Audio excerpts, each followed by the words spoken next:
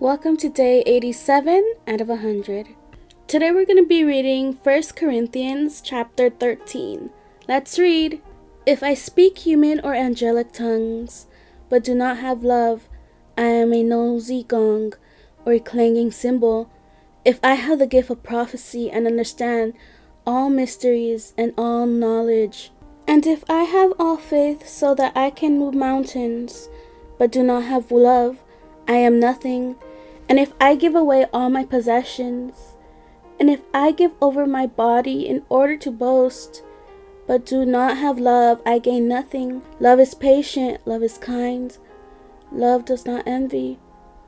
It is not boastful, it is not arrogant, it is not rude, it is not self-seeking, it is not irritable, and does not keep a record of wrongs.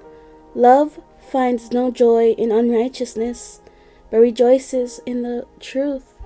It bears all things, believes all things, hopes all things, endures all things. Love never ends, but as for prophecies, they will come to an end. As for tongues, they will cease. As for knowledge, it will come to an end. For we know in part, and we prophesy in part. But when the perfect comes, the partial will come to an end. When I was a child, I spoke like a child.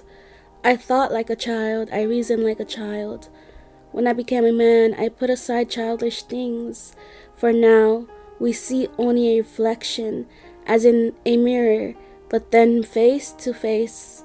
Now I know in part, but then I will know fully as I am fully known. Now these three remain, faith, hope, and love. But the greatest of these is love. Thank you for joining me today. See you tomorrow for day 88. Have a good day. Bye.